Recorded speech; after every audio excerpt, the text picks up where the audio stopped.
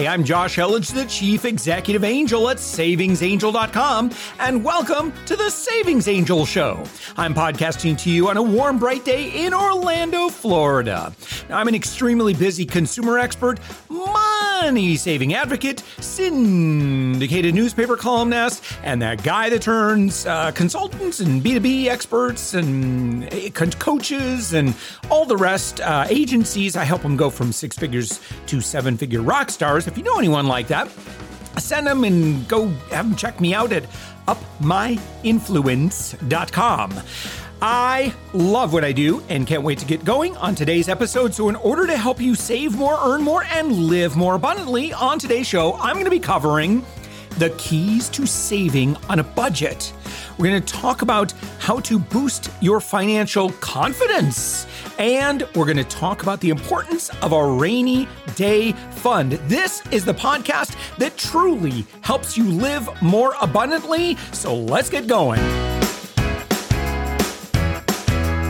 Now, saving can be difficult for anyone, but it's a vital practice for everyone. There isn't a single person that wouldn't benefit from having some money in savings. So let's discuss some ways you can still save even when you're living on a tight budget. Number one, treat it like a bill. Most of us make sure the bills are paid before anything else. We make sure to pay rent, utilities, and our car payments before we stick anything into savings. Now, this is counterintuitive and usually leads to $0 being allocated towards savings. So let's reframe a bit here. Treat your monthly savings goal like a bill. In fact, set up a direct deposit from your account on or around payday so you never even see that money in your checking account. The money will be set aside for you and never be in your checking account in the first place to potentially tempt you into spending it. Just contact your bank and they can help you set that up. Number two, live within your means. Now, this seems pretty simple and obvious, but this is an area where many people struggle. You have to live within or below your means to really save. Now, this doesn't mean ramen and hot dogs every week, rice and beans, as Dave Ramsey would say. It just means to spend less on the wants and save pennies where you can. Now, there is absolutely nothing shameful or lesser in using coupons and shopping with savings in mind. After all, I mean, that's what I've been teaching for over 13 years. It's about living abundantly. No matter your income bracket, why spend more on something than you need to, especially if it's something you don't really care about? Having the income to do so is really not good enough reason not to save where you can. Number three, don't waste your money.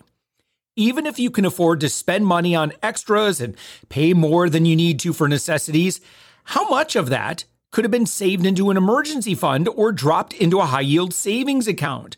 Those dollars add up each and every year. Don't waste your money paying more when you could save. It's as simple as that. All this requires is a tiny bit more effort.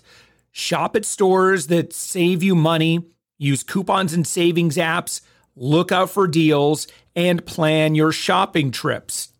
Yeah, it takes up just a little bit more time each week, but you end up with more cash in your pocket, which means you have more to stick into savings. No matter your financial situation, you absolutely can save. It just requires a bit of discipline, some planning ahead, and the desire on your part to better your financial situation. And a better financial situation is absolutely part of living abundantly. So let's talk financial health and planning for the future. No matter what stage of life you're in, it's important to plan. Now, I know how stressful it can be to think about credit cards, credit scores, personal loans, when we have to dip into things like that. Now, the research and processes involved can be overwhelming, and I don't want you to accumulate a ton of debt.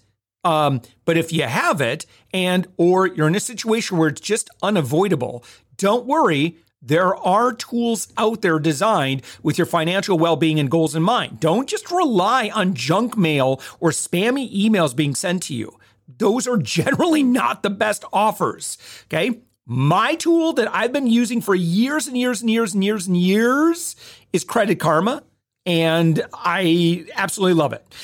They have game-changing processes that give you peace of mind as you plan the future of your finances. So they have custom curated offers for credit cards, personal loans if you need that. They'll let you know what your approval rate is. So you're not going to apply for something, get the ding, and then, oh, sorry, no, we're not going to give it to you. You don't want that. So it allows you to apply with more confidence and less anxiety than ever before. So they use your credit, use other financial information, and what they'll do is they'll find you custom recommendations so you always know what your options are out there. Again, without that fear of being told no. I want you to be very thoughtful and methodical about this. Now, if you want cash back, you want travel rewards, remember my episode from a couple of weeks ago when we talked about travel hacking with credit card points, or if you want to consolidate debt, Credit Karma can help you find the offers that fit your financial needs and aspirations. I have used Credit Karma so many times over the past I'm going to say 6 years at least, both just to, always look at ways to improve our credit score. And now my wife and I both have around 800, which is cool. Thank you, Credit Karma, for all the great advice over the years. For our business, we needed a new business credit card because we had an American Express and it was interest bearing. And we had made some investments in our business and I don't like paying interest. I don't know if you realize that about me. Not a fan.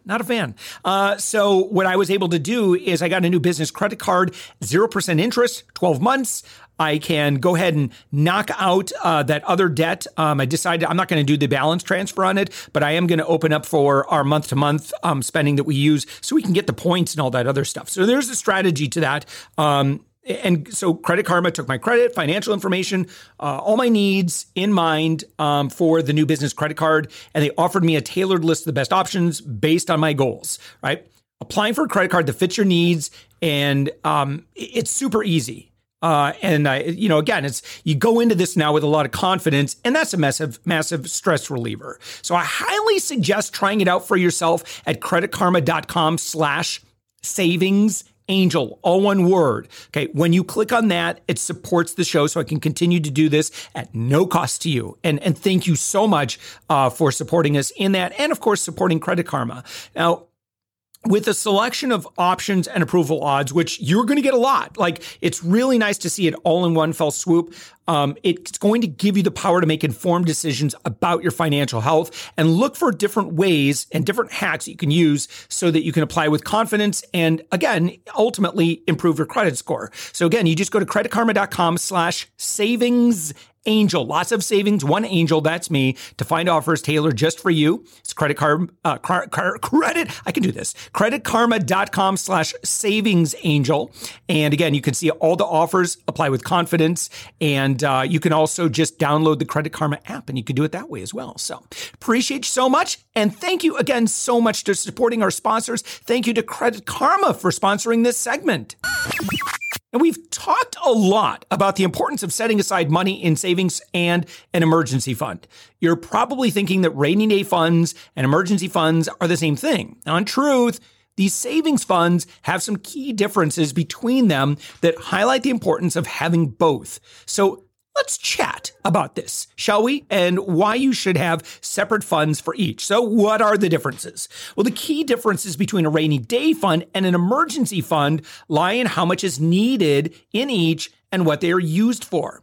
An emergency fund should have around 6 months worth of expenses saved in it so that in times of financial hardships, you have some time where your expenses are paid for before you run out of funds. A rainy day fund is a bit smaller and is meant to use for incidentals, such as car repair. Got one of those coming up. Emergency room trip, knock on wood, and more. Now, it shouldn't be massive, and you should always put more into your emergency fund. Now, that said, a rainy day fund is invaluable. especially since you want to avoid pulling from your emergency fund when incidentals do arise. And friend to friend, let me just tell you, it's not a question of if, it's a question of when you're going to have an incidental. That's just life. So, how much should you set aside? Okay, so there are no hard or fast rules for rainy day funds. However, a couple $1,000s is a good goal to reach regarding the size of your rainy day fund. Set aside a small amount every month that you can put into your rainy day fund and make sure you're still putting money into your emergency fund. Building out your rainy day fund can take time, especially if incidentals arise as you're doing so. Don't let those instances discourage you. That's what a rainy day fund is for. Okay, as I said, always put what you can into the fund each month. When the time comes where you need to use it, spend what you must for your incidental by pulling from your rainy day fund. After that, the next time you go to add to it, consider adding a bit more than usual to more quickly recoup what you spent from savings. It still may take a few months to totally make up for that expenditure, but the more quickly you recover your rainy day fund, the better off you'll be. While an emergency fund is vital and important, rainy day funds often go overlooked and not talked about as much. If you want to maintain your emergency fund and not deplete it when you have no other choice, establish the secondary rainy day fund. It protects your budget and your emergency fund from expansive incidentals. And protecting yourself financially is absolutely part of living abundantly. Now, if you've loved hearing everything on this podcast, please share this episode with a friend. People need this information. You and I together can change lives. I truly know this. I've seen it. I've been living it for 13, 14 years as the savings angel. I recommend taking a screenshot and posting this on Facebook, TikTok, Instagram, wherever you hang out most. Send a screenshot, send a link to this podcast episode to a friend via text message. As always, if you have specific questions or something you'd like to hear me talk about, just drop me a comment in our podcast feedback. You can write on our Facebook group. Just search for Savings Angel. You'll find us, or call the top secret podcast hotline. Well, it's not so top secret anymore. Here it is, 407-205-9250, and leave me a message. I will answer your question. I will write you back, or with your permission, I might even share your question or stories with others on the show. Thank you to everyone who has shared their gratitude. Thank you to everyone who has shared ideas for content that I can write in my syndicated newspaper column or cover on this podcast. I really am so grateful for the work that I get to do, and for, again, that person who really, really benefits from some of the advice we're able to share. With that, have a wonderful week full of saving more, earning more, and living more abundantly. And thank you for listening.